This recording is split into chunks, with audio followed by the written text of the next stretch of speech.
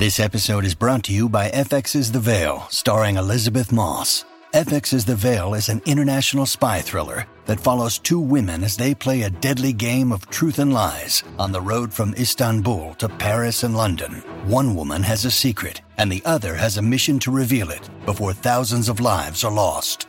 FX's The Veil, now streaming, only on Hulu.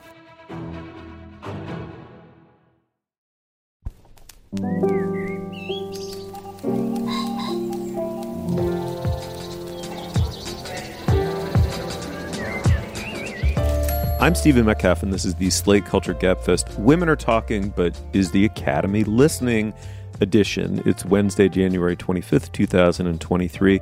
On today's show, Women Talking is the new feature from writer-director Sarah Polley. It tells the story of a group of Mennonite women coming to grips with a gruesome act of sexual violation, which points to a probable history of it, and debating whether to take the radical step to leave the only community that they've ever known. It stars Claire Foy, Jessie Buckley, Rooney Mara. It's a marvelous ensemble cast. And then The Traitors is a pulpy, campy reality competition show. It has, if nothing else, it has one huge thing going for it. It's hosted by the wonderful Alan Cumming, the Scottish actor. And we'll be joined by Slate's own Carl Wilson to discuss his wonderful reaction to the TV show. And finally, I, for one, would like to welcome our new AI overlords. Speak of Simpsons references, right, that you like go to over and over. I'll never forget Kent Brockman and the insect overlords. Anyway, mine is in reference to Chatbot GPT, which the Gabfest crew tried. Joining me today is Julia Turner, who's the deputy managing editor of the LA Times. Hey, Julia. Hi, Steve. And we've got Dana Stevens, the film critic from Slate. Hey, Dana. Hey, Steve. I should say I've got this kind of craggly, handsome timbre to my voice right now because I'm just getting over COVID, but I think I can power through this. Let's have some fun. Let's make a show. All right, well, Women Talking, it's the latest feature from Sarah Polley. The movie's based on a novel that was itself inspired by a real event. The real event was a group of Mennonite women living in a very isolated rural community in Bolivia discovered that they had been drugged and then raped in the middle of the night while in a deep, unnatural sleep. The novel was inspired by that event. It's in no way a sort of faithful, nonfiction-like retelling of it. Here in the movie, it's been transposed to Canada, but in reality, it's kind of an allegorical nowhere that is also everywhere. The women have been left to themselves for a few days with the men in the city to bail out the perps. So the women sit in a hayloft, free to debate their possible courses of action. What follows is an exemplary proceeding of deliberative democracy, a cathartic group therapy session, and a kind of total existential and political reckoning. The movie stars Claire Foy, Jessie Buckley, Rooney Mara, and Ben Whishaw is the one man in the cast. He's August, the school teacher, who, because the women have been strategically kept totally illiterate, is there to take the minutes for the meeting. All right, let's listen to a clip. In this clip, you'll hear a bunch of different voices. Frances McDormand is part of a very important framing device. She's sort of the elder of the women who argues that women should forgive the men who've assaulted them. She gets a ton of pushback, most particularly from Salome, played by Claire Foy. So let's have a listen. It is a part of our faith to forgive. We have always forgiven those who have wronged us. Why not now? Because now we know better. We will be excommunicated, forced to leave the colony in disgrace if we do not forgive these men. And if we are excommunicated, we forfeit our place in heaven. How could any of you live with the fear of that? These are legitimate fears. How can we address them? The only important thing to establish is if we forgive the men, so that we will be allowed to enter the gates of heaven. You can laugh all you like, Salome, but we will be forced to leave the colony if we don't forgive the men. How will the Lord, when he arrives, find the women if we aren't in the colony? Jesus is able to return to life, live for thousands of years, and then drop down to earth from heaven to scoop up his supporters. Surely he'd also be able to locate a few women who left our colony. Let's stay on track. All right, I'll stay on track. I cannot forgive them. I will never forgive them. Okay, Dana, let me start with you. So coming over the newswire right now are the Oscar nominations. Good news, bad news for Sarah Polley's movie. The film is nominated for Best Picture, a huge triumph for a very, very small in terms of budget and PR film. It is also, Polly's nominated herself for Best Adapted Screenplay, another wonderful honor. She's not nominated for director. I would love to hear you speak briefly to that. And then I'm just curious, this is an extraordinary document, this movie, no matter how you look at it. I'm just dying to know what you made of it. I mean, well, to start with the Oscars part, since we're going to have that as our plus segment, and we'll get into it more then, I will just briefly say this seems to be part of a now established tradition that movies directed by women get recognized for everything but directing. And I think that reflects very poorly on the directors in the Academy, who are the ones, of course, who nominate that category. Same thing happened to Greta Gerwig with Little Women a few years ago. But to turn to Women Talking itself, Women Talking is quite a complicated document. As you say, it's based in part on a real life event, which was then turned into a novel, which is then turned into this movie that is very weirdly stranded between genres, and I think very deliberately so. That's not a matter of, not understanding what kind of movie it is, but of sort of creating its own genre, right? Where this is kind of a courtroom movie, a Socratic dialogue, which is a little bit what that clip that we listened to sounded like to me, almost like a classroom debate about something. It has a strangely kind of legalistic tone for a movie that's about something as painful and raw as, this incident of mass drugging and mass rape that occurs in this community. And it's a real acting tour de force for these actresses, but not necessarily because they get star turns, because it's a huge ensemble cast. I mean, visually, this movie is pretty much a bunch of women sitting around a hayloft talking, right? True to its title. And I think all of those scenes are fantastic and work incredibly well. I think a part of this movie that for me does not work as well is the framing thread that goes throughout the movie, where we flash back in time. There's a very bleached out and I think very overly aestheticized looking image, and there's this sort of Terrence Malick-esque, almost poetic voiceover from some of the younger actors, the child and teen actors in the movie, while we see some kind of idyllic and sometimes not so idyllic images of the Mennonite community. I think that stuff is a little bit unnecessary and tonally off, but everything that happens in the hayloft is quite brilliant.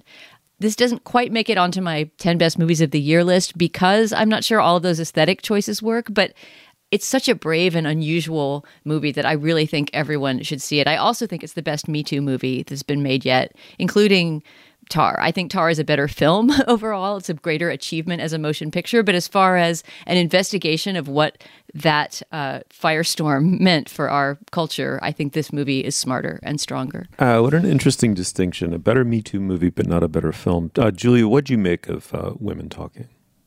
What I most loved about this film is the way in which it creates a literal space like this hayloft with almost no men present for the women to be honest with each other about how they're processing their pain, and to fight and to push and to have division and to not be united in solidarity, but to actually wrestle with the questions and wrestle, I think, in some of the most powerful moments of the film with their own culpability of having lived in this community and raised children in this community, knowing that this is happening, that something not right is happening. And to also consider the humanity and the, in some ways, victimhood of the men in the system too. Like recognizing that these structures of power are a trap for everybody. And it's just so deeply human and so far beyond where the cultural conversation is, where I think there's sort of the reflexive clenching in response to the trauma of kind of publicly recognizing just how fucked life has been for women professionally for how long, professionally, personally, bodily, otherwise, and how, fucked it still remains in a post-Roe world. I'm also curious, whether we're supposed to read this as a story or as an allegory. Is it a story or a fable? And does it matter? I think I eventually came around to feeling like maybe it doesn't matter, but I found myself toggling back and forth watching it in between feeling like maybe that's what all the chattering children are doing, is kind of creating this dreamy lullaby, nursery rhyme world of fable and allegory, which allows the kind of heightened reality of the conversation to seem plausible and to be listened to. You know, those breaks give you space for the conversation to sink in. But I agree that they didn't work quite as well. Yeah. No, I mean, listen, first of all, let me preface my comments by saying me having an evaluative opinion about this movie is really beside the point. So, but I have a number of things. Oh, yeah. You're just supposed to sit in a corner and write down what Dana and I think. I'm August here. You're right? the Wishaw of our conversation. Yeah, I take notes and I cry, which is sort of the description of my role in the Gabfest as it is. Okay, so, but that isn't to say I have no opinions about this. So let me cast off my role as the Ben Whishaw of this discussion and voice them. I mean, a couple different things. I mean, Julie, I think that's absolutely right. I mean, this was. I felt very stuck between, is this a highly specific situation and story, or is it an allegory? I think it somewhat purposefully occupies that ambiguous space because obviously they're voicing some ancient set of virtually at this point existential truths about what it's like to be women in a patriarchal society, the virtually, universal condition of social arrangements for all of time. And I admired this movie boundlessly. I like that the really complicated issues of how do you reconstitute yourself once you leave. Have you denuded yourself of that which made you what you were? Is abuse so into the weave of your own being that to try to remove it but not the tissue of yourself also is incredibly powerful, and it's addressed with a specificity and rigor in this movie that I found remarkable. The question of the complicity of men in abuse, the question of how change and reform must include the participation of men and a kind of total change in being on our part as much as anybody's is necessary. I will say that as a man, a landing spot of Ben Whishaw as a kind of male ideal is a bit of a hard sell. He's a astonishingly passive and benign figure that I don't know that many male viewers are going to identify with. As an enticement to change, I thought he was a somewhat weak advertisement for a post-feminine male self. That said, this movie is like an urgent movie for people to go seek out and watch and think through.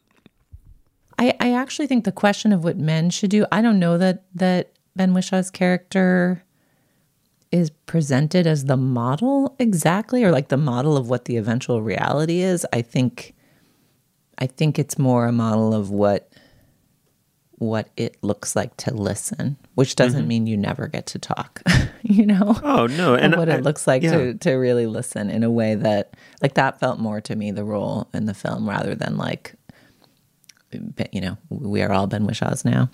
Oh, absolutely. No. I completely agree with that. Dana, can you button us on this? What are your final thoughts here?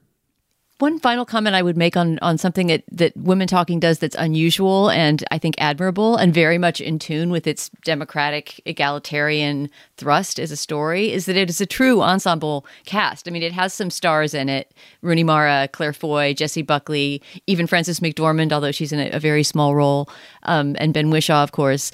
But it feels like everyone's voice is of equal importance, including the kids who are in the hayloft and, the lesser known, to me at least, lesser known actresses. There's a wonderful, wonderful older actress named Sheila McCarthy, who's just fantastic and gets some great moments. I love that this movie is truly about everyone getting a voice and having a moment to speak. And there's not really anyone that you can pull out and say, this is the star or even the kind of outstanding performance of the movie. Because Julia, you were saying that Ben Whishaw plays this role of the listener in terms of, the man relating to the women, but all of the women as well, who often disagree very deeply. I mean, this is not just a movie about female solidarity. They have, as you heard in that clip, very fiercely different ideas about how to deal with this horrible situation they find themselves in.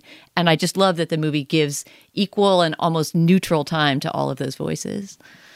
Yeah. I mean, it recognizes that truth is multifaceted, and it's just it's a really wise movie. Maybe that doesn't sound like a hard sell, but it should be. I really loved this. Yeah, here. Okay, women talking. Please seek it out. All right, let's move on. Apple Card is the perfect cashback rewards credit card.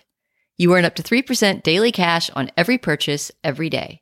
That's 3% on all your favorite products at Apple, 2% on all other Apple Card with Apple Pay purchases, and 1% on anything you buy with your titanium Apple Card or virtual card number. Visit apple.co/card calculator to see how much you can earn. Apple Card issued by Goldman Sachs Bank USA, Salt Lake City branch. Subject to credit approval. Terms apply. When you need mealtime inspiration, it's worth shopping Kroger, where you'll find over 30,000 mouth-watering choices that excite your inner foodie. And no matter what tasty choice you make, you'll enjoy our everyday low prices, plus extra ways to save, like digital coupons worth over $600 each week. You can also save up to $1 off per gallon at the pump with fuel points. More savings and more inspiring flavors make shopping Kroger worth it every time. Kroger, fresh for everyone. Fuel restrictions apply. All right, before we go any further, this is typically the moment in the podcast we discuss business. Dana, I'm sure we have some. What do you got? Steve, we have one big juicy item of business to start with, which is that we want to announce... Big and juicy. I love big and juicy business. Let's do it. This is really big and juicy for us. This, I think, it could change the future of the Culture Gab Fest, which could change everything. For our first item of business, we want to announce that we are hiring. Specifically, we are hiring a production assistant for our show. This is a really important role for us. It's one that's been filled by a lot of really talented people who have gone on to do amazing things and who will be running the world someday. The production assistant for the Slate Culture Gab Fest comes up with ideas for topics to help us decide what we're talking about each week. They join our planning call every week, and they create a research document every week to help us prepare for our recordings. This job requires a time commitment of about 10 to 12 hours a week. The starting wage will be $20 per hour or possibly more based on your experience. And we're based in New York City, so we would love to hire someone who we can occasionally see in person, but remote candidates will also be considered. If you would like to apply to be the production assistant for the Slate Culture Gab Fest, please send us a cover letter explaining why you want the job, and also include 2 topics that you'd like to hear us discuss on a future episode. You can send this cover letter to culturegabfestassistant@gmail.com. Once again, that's culturegabfestassistant, no punctuation there, @gmail.com. We'll make sure to post that email address on the show page as well, and we will look for your emails to roll in. Our second item of business is just to tell you about today's Slate Plus segment. This week, we're going to talk about the Oscar nominations for this year, which were just released a couple of hours before we recorded yesterday. We will discuss surprises, disappointments, and the ongoing question of how much, if at all, any of this matters. If you're a Slate Plus member, please make sure to stick around for that conversation at the end of this show. And if you're not a Slate Plus member, as always, you can sign up at slate.com/cultureplus.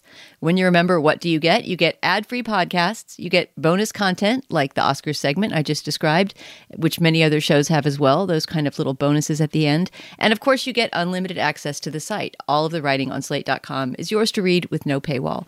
Most of all, you will be supporting us, our work, and the work of our brilliant colleagues. So please sign up today at slate.com/cultureplus. Once again, that's slate.com/cultureplus.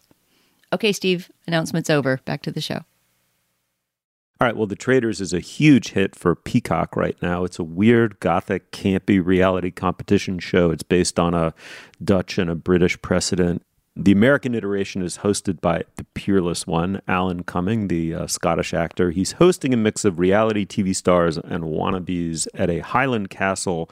By day, the contestants compete in the usual silly reality TV games. At night, though, the secretly designated traitors, quote-unquote, murder a couple of the other participants. The idea is for everyone to try to figure out who the covertly malevolent ones are among them. Let's listen to a clip. Here's Mr. Cumming himself, the host, addressing the contestants in episode 1. I wonder how far all of you would go for $250,000. Everyone here was handpicked, as you all have the potential to be a traitor. But only some of you will take that course. Take a look into the eyes of the people around you. Some of them will betray you. Some won't. Some may murder you. you may murder them. Exciting, isn't it? I mean, can we all agree that nobody pirouettes more fetchingly on the way to a paycheck than Alan Cumming? I mean, is just.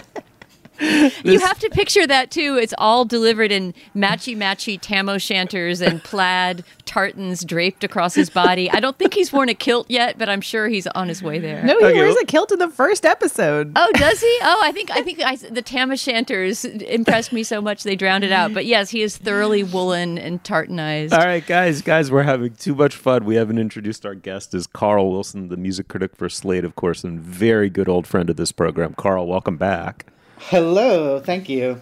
Among the bigger surprises here is you're a traitor. You're covertly malevolent. You're actually a reality TV fan, but of a very, very narrow sort. Why don't you explain to us your attraction to this particular sort of show and its foreign precedents and variants? Yeah, so generally I'm not really a reality TV fan, particularly the strain of reality TV that I usually cleave to is some kind of like narrowly skills-based competition, from Great British Bake Off to various kind of like Project Runway to, there was a glass blowing show on Netflix a couple of years ago. We talked about it. We did it on this show. Yeah, like basically anything where people are competing with some kind of generally humble skill, and you get to watch them make things. However, The Traitors is based very much in its concept in what are known as social deduction games, which are basically parlor games of the ilk of Mafia and Werewolf and Secret Hitler and The Thing. They're all variations on the same idea, which have these kinds of there are secret fifth column agents among you who, under cover of darkness, which is a cycle of the game, will eliminate or murder the innocents among the players, and the goal of the game is for people to root out who those people are. And at a point in the 2000s, Mafia got introduced to a friend circle of mine by somebody who'd played it at an artist retreat or something at the time, and it became kind of a central social activity, which is now very fondly remembered among that group of people, even though we don't all see each other very much, and when we do, we don't play that game anymore. But that, as soon as I heard that there was a TV program based on this, I felt incredibly compelled to watch it. And the first thing that I watched was the UK version, which came out in December, competing against the World Cup for viewers for the first little while, and gradually became a word-of-mouth phenomenon in the UK, and really, really, really took off there. And when you watch it, you realize why, because it's the most adorable, chaotic, insane bit of television I've seen in a long, long time. And when it was over, I simply had to have more. And I found out that there was an Australian version. So I found online how I could watch the Australian version.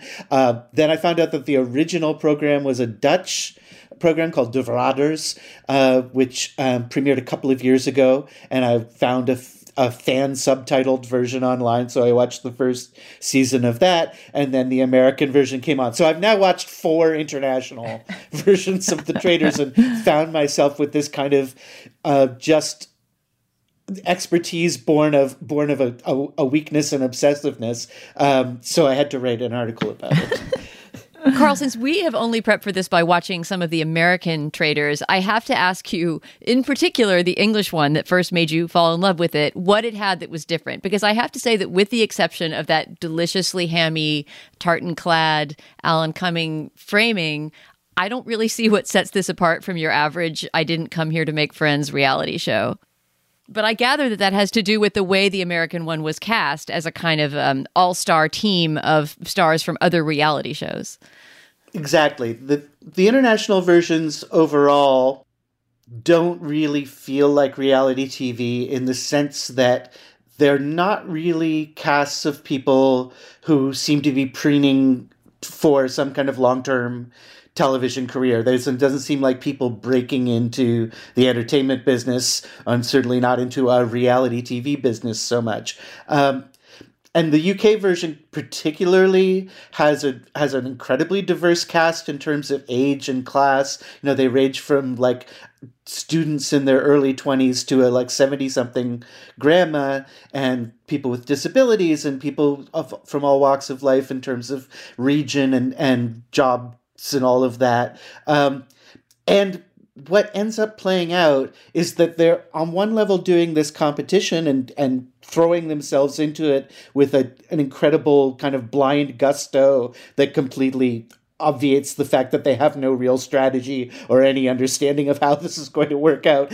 But at the same time, there's also like an underlying current of they're kind of a bunch of exiles who form this community because they've been thrown together into this Scottish castle for 2 weeks and they have nobody else and they don't have phones and any internet access. So they just all fall in love with each other and become each other's best friends at the same time. But I do think that the reality TV so-called stars on the American version really undermine it, and it feels like there are two different games going on rather than one big one. I was so excited to like this show because I did not go through a phase of my life where my friend group played Mafia all the time, but that's like only an accident of a butterfly wing, you know, like I was deeply ripe for such a chunk of life, you know? And on the occasions when I have played those games, they're incredibly fun to play because they allow you to perform, they allow you to play with lying, they allow you to indulge in thinking about how you are perceived instead of, being supposed to be uninterested in such shallow matters. And I almost had the reverse experience of watching this show that I did watching The Last of Us, where, you know, which took something that is interactive and that is experienced through a first-person encounter with a bunch of gameplay mechanisms and works.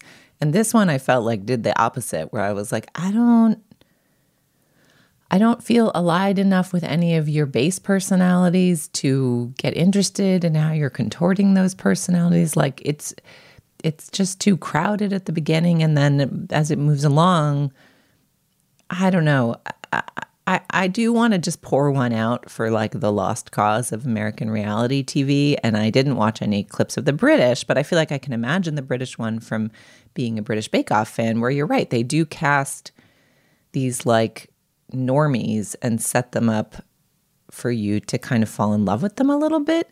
And I remember when we spoke about Jersey Shore, like nearly 15 years ago on this show, and felt like it was actually kind of anthropologically showing us a specific slice of Americana, which I wonder if that opinion holds up. But like, so I was just bummed. Like I would have loved to see this with a slightly more anthropological approach and sort of the promise of reality TV, which is that it makes us watch like documented human behavior all the time, which should be amazing, but instead just gives us these like preening, you know, people kind of straining to become a reaction GIF with extensions and like, couldn't get into it. Wish we could invite Alan Cumming over for tea to just do that. That would be what I would take away from the show.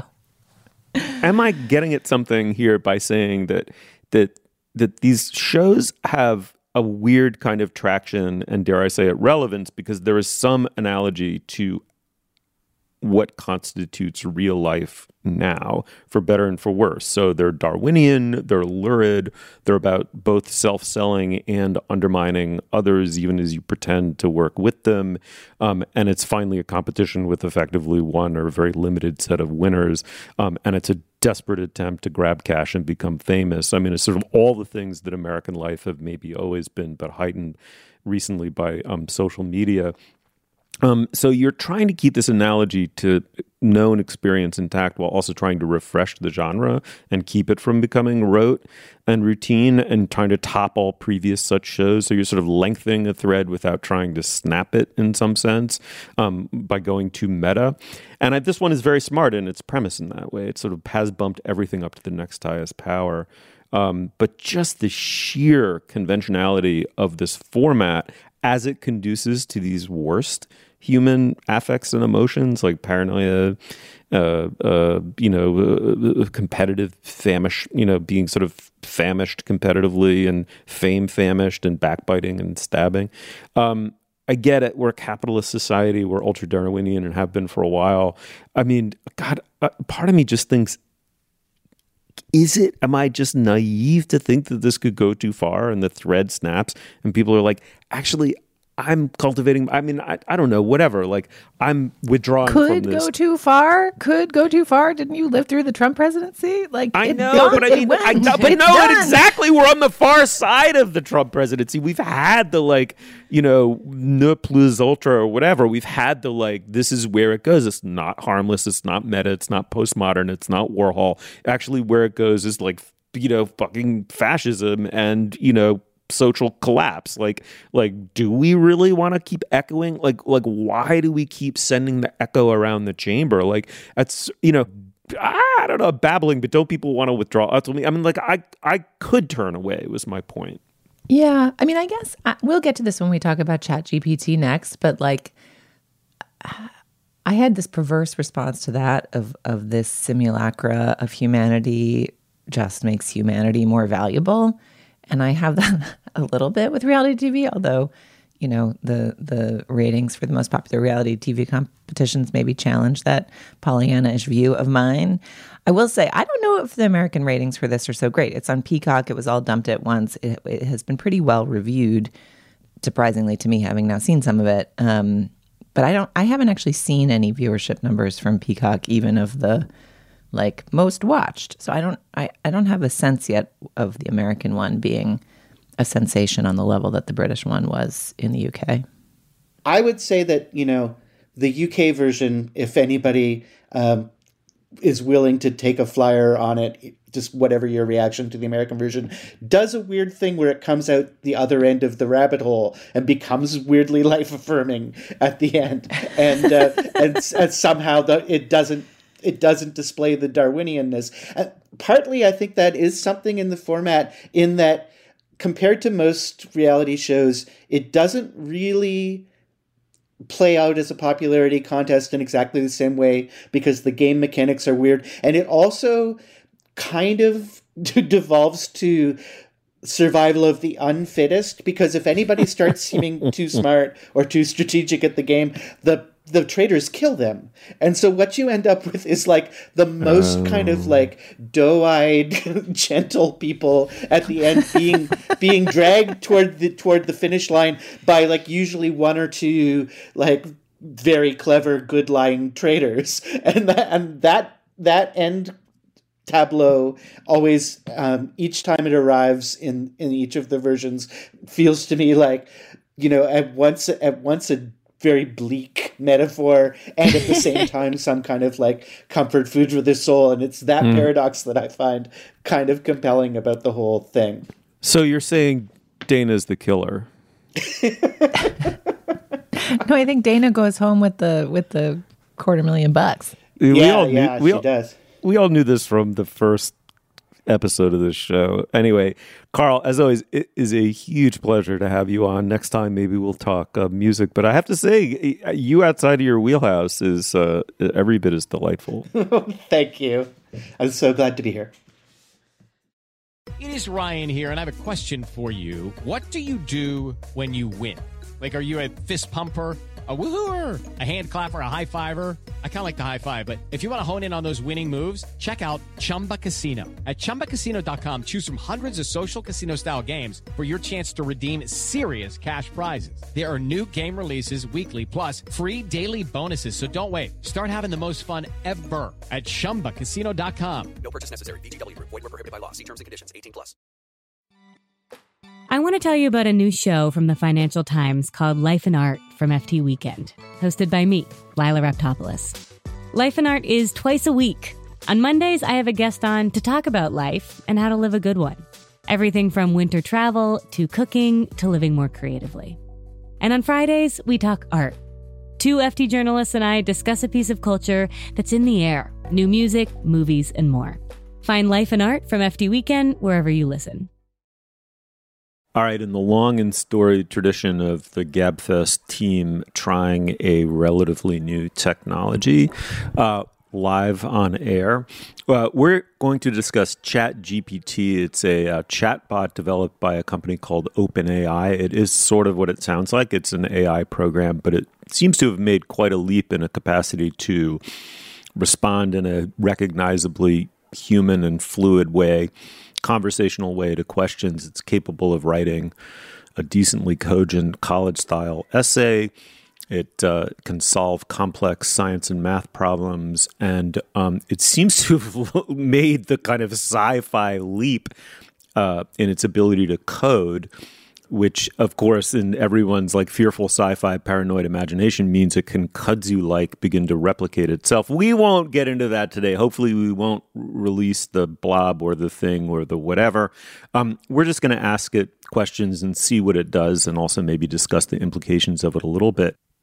All right. Anyone have like a fun prompt to get us going? Well, I mean, I don't know that this is the most fun one, but it feels like the greatest panic has been induced in the halls of academe, where professors are like, how the hell am I going to know whether my students are not just getting ChatGPT to write all their papers? So let's write a 5-paragraph essay about the Wordsworth poem, My Heart Leaps Up When I Behold. All right, so we've got My Heart Leaps Up is a poem written by William Wordsworth in 1802. The poem reflects on the joy and beauty of nature and how it can bring a sense of wonder and awe to the observer. The speaker of the poem observes how, whenever he sees a rainbow, his heart, quote, leaps up with joy, and he feels a sense of connection to the natural world. The poem's central theme is the idea, blah, blah, blah, blah, blah. In conclusion, My Heart Leaps Up is a powerful poem that explores the themes of nature, wonder, and continuity through the use of vivid imagery and language. Yeah, this would get, what grade would this get in a I don't know, high school or freshman in college English class, do you guys think? It's probably a B+ or an A-. I don't know. It doesn't have any like extra, right? It's like this one really sounds to me like a AI wrote it. Whereas last night I asked the program to compare Aristotle's Poetics to Nietzsche's Birth of Tragedy, and I think it produced a kind of A quality paper for a sophomore at a top college. I was floored. I thought this is endgame here.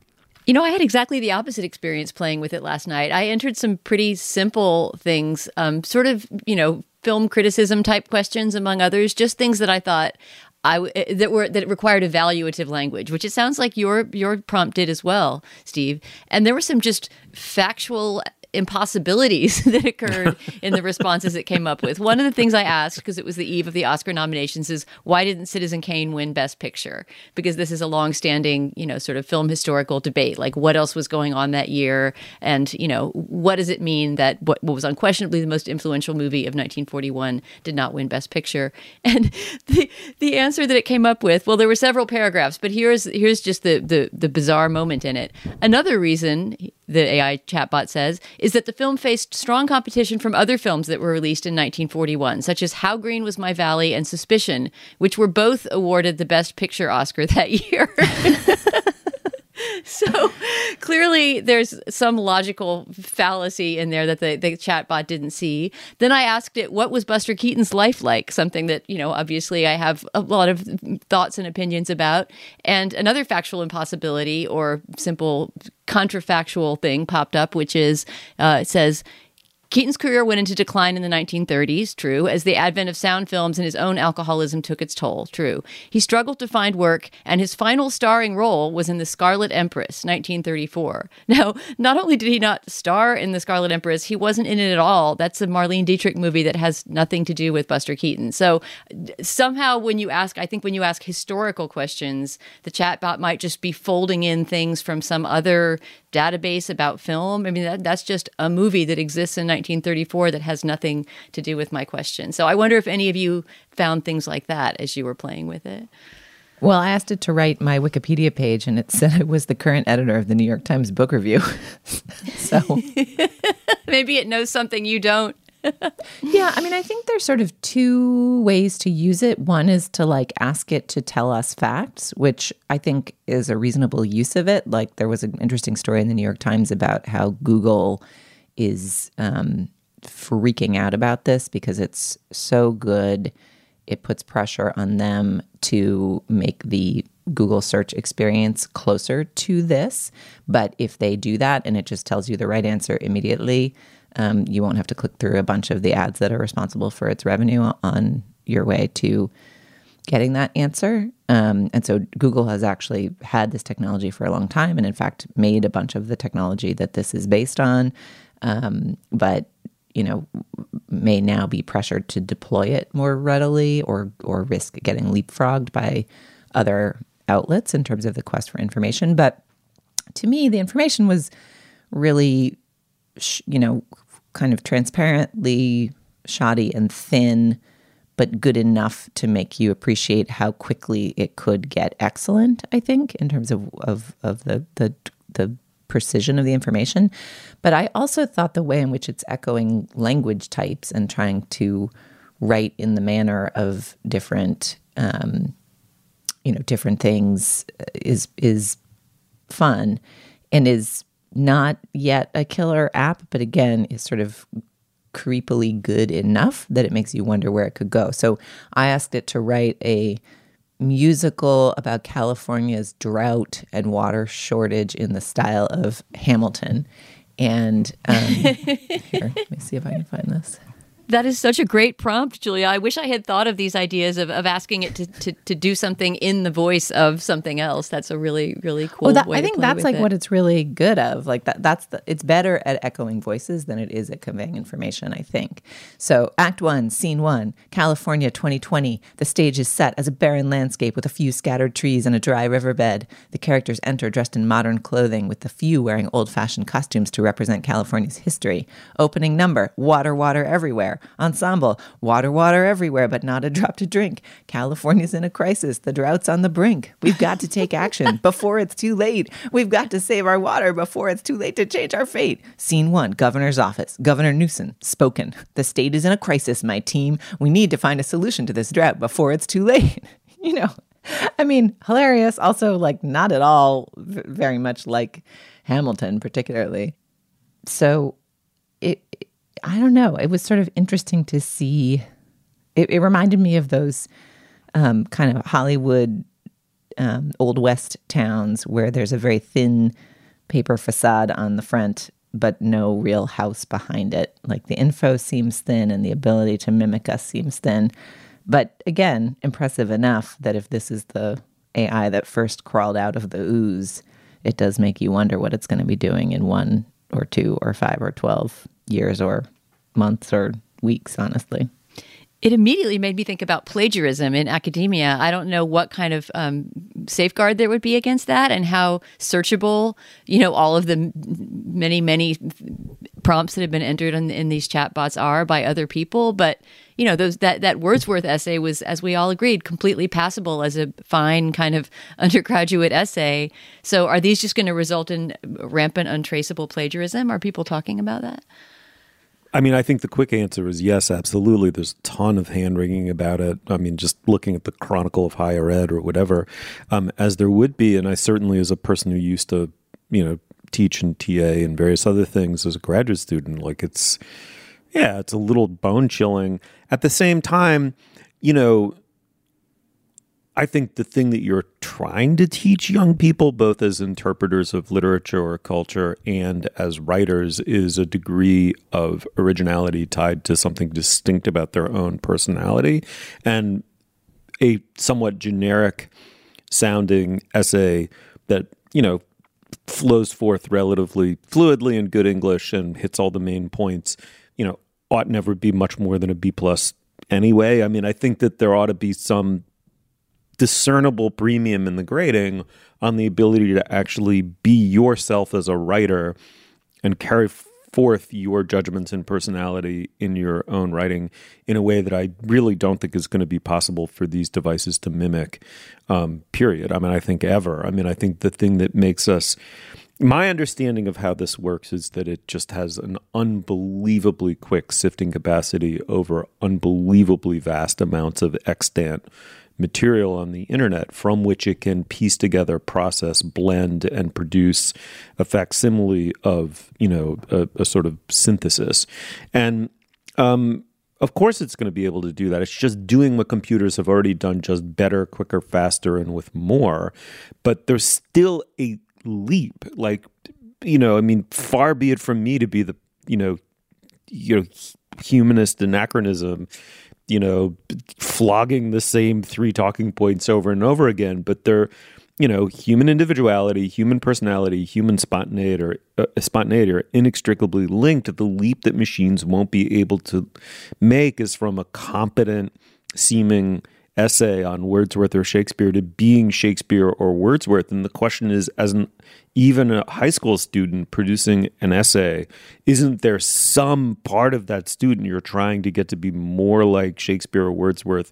So I don't know. Let me put it this way. Let's not take the real danger, which is that all of these qualities that I just enumerated as human are now being stricken from the curriculum altogether with the death of the humanities, a problem that cannot be scapegoated to the enhanced capacities of computers.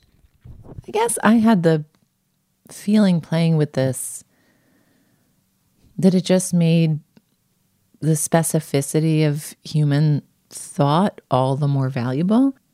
I mean, I had to do a ton. I had to write television episodes. I had to write a condolence note. I asked it to invite someone out to dinner using new slang, and it wrote, "Yo, dog, you down to grab some grub with me tonight? I'm thinking of hitting up that new spot in town, and I'd be straight up hyped if you came with. It's going to be lit, trust me. So what do you say? You want to roll with me and chow down on some fire food?" Which just like wait for that text to be incoming to your inboxes. I am never going out to dinner with that chatbot. It sounds like a very irritating companion. The thing that it wrote that was most persuasive was press releases. And I do think if I worked in PR, I would be concerned. Like I had it write a press release about the launch of Jennifer Aniston's Smart Water campaign. And I mean, it wrote just like verbatim, I think, what I get in my inbox and delete 20 gajillion of every day. There just is so much garbage language in the world, right? Like, we are all great appreciators of language. We appreciate the precision of its use, the creativity of its use, the power of its use. I mean, we just spent, time praising Women Talking, a movie that is about how language can free us and change us and move us forward, right? And yet, there is like a gigantic war online right now between words and images are already winning. And, if what the internet becomes full of is even more of these kind of garbage sentences that, yes, have some semantic meaning, but have no spark of thought in them, I worry that the kind of eye-glazed response to language will be even more prevalent.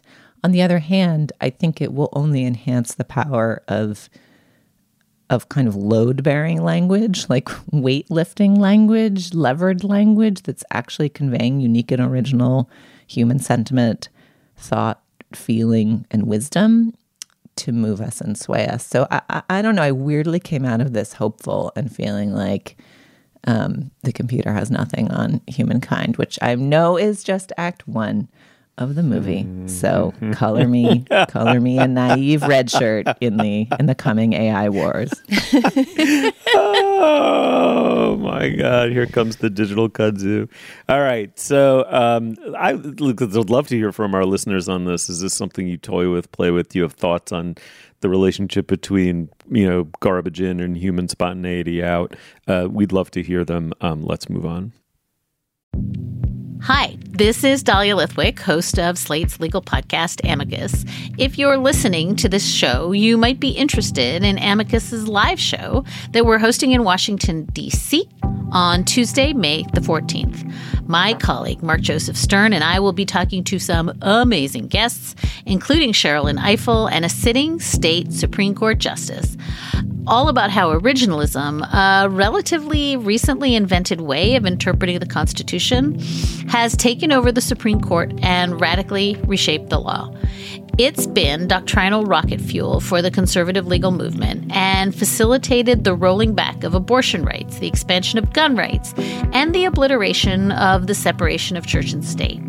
And as another wildly consequential Supreme Court term careers to its end, the court's originalists are on a tear. But there's something you can do about it, and we hope you'll join us in D.C. on May 14th to explore the possible pathways out of the current situation. Go to slate.com/Amicus Live for tickets. All right, now is the moment in our podcast when we endorse Dana. What do you have? Steve, my endorsement this week is inspired by the Oscar nominations to some extent in that it riffs on one of the movies that was nominated for Best Documentary. If you remember last year, we talked about Fire of Love, that documentary about the married volcanologists who spent their lives and eventually gave their lives to the study of volcanoes and filming volcanoes and recording, eruptions of magma, etc. That was this popular and beloved documentary of last year directed by Sarah Dosa, and it was just nominated for Best Documentary. It's on that list.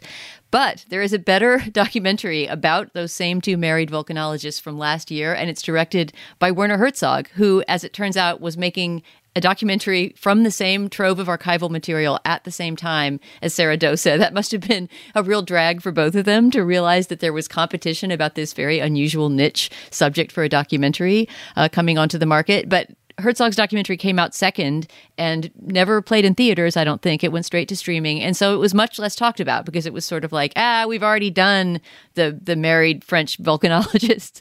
But surprise, surprise, Werner Herzog's documentary is a better version of the same material. It's very different, too. Even if you liked Fire of Love, which I did with some reservations, I think this is worth watching to see how tonally different the treatment of very similar material and some of the exact same clips can be. It's Herzog in his sort of somber, elegiac mode rather than the more playful voiceover narration that he can do sometimes that's often parodied. And for the last half hour or so of the movie, there's almost no narration at all. There's just this sense of awe and silence as we're witnessing these incredible and really beautiful explosions and eruptions of magma. It's called The Fire Within, not to be confused with Fire of Love, Sarah Dosa's take on the same material. And whether or not you even know what I'm talking about when I talk about the married volcanologist documentary wars of 2022, I recommend that you go to Amazon and stream the Herzog because it's really a fantastic documentary.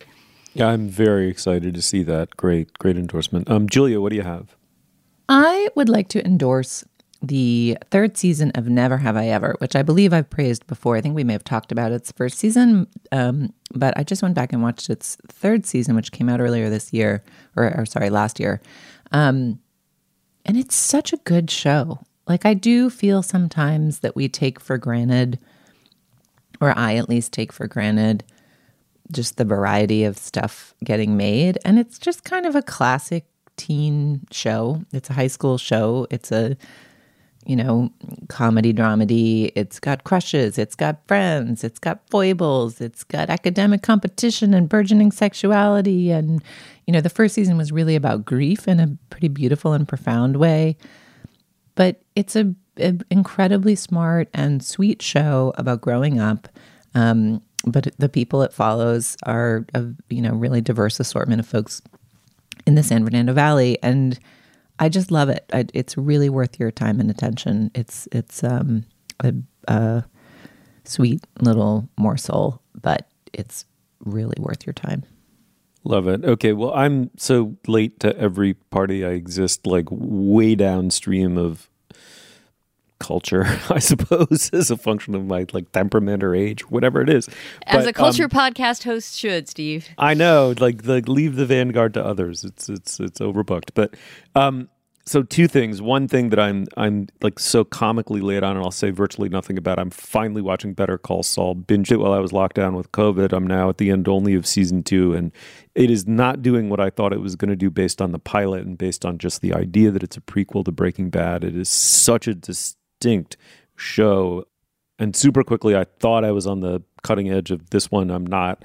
Kalefa Sena at The New Yorker wrote a really good piece a couple years ago about this guy, Sam Gendel, Gendel, is a young LA jazz guy with a DGAF attitude towards even the music that he makes in a weird way.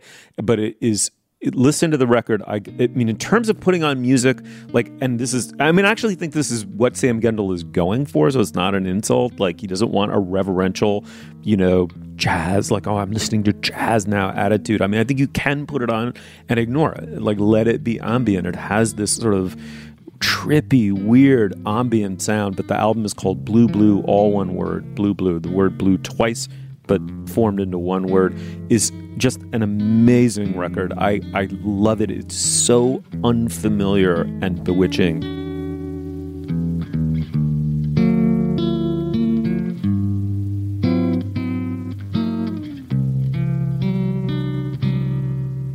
Check this record out. I really mean it.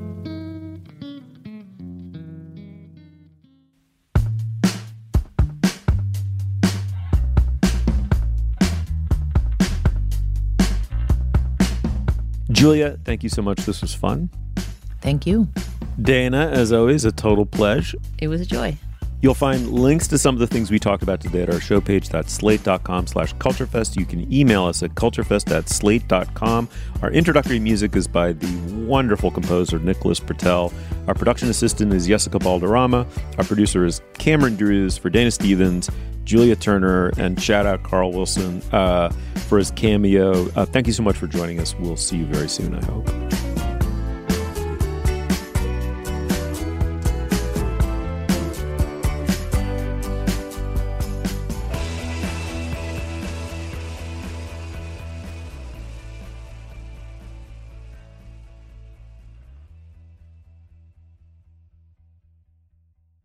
Save big money on everything for your next project at Menards. Spring is here, making it the perfect time for outdoor projects. Suncast storage sheds are an excellent solution for protecting outdoor lawn and gardening tools. They're easy to assemble, and the all-weather construction provides water resistance and UV protection. Save big on Suncast storage sheds. View our selection of Suncast products today in store and on Menards.com.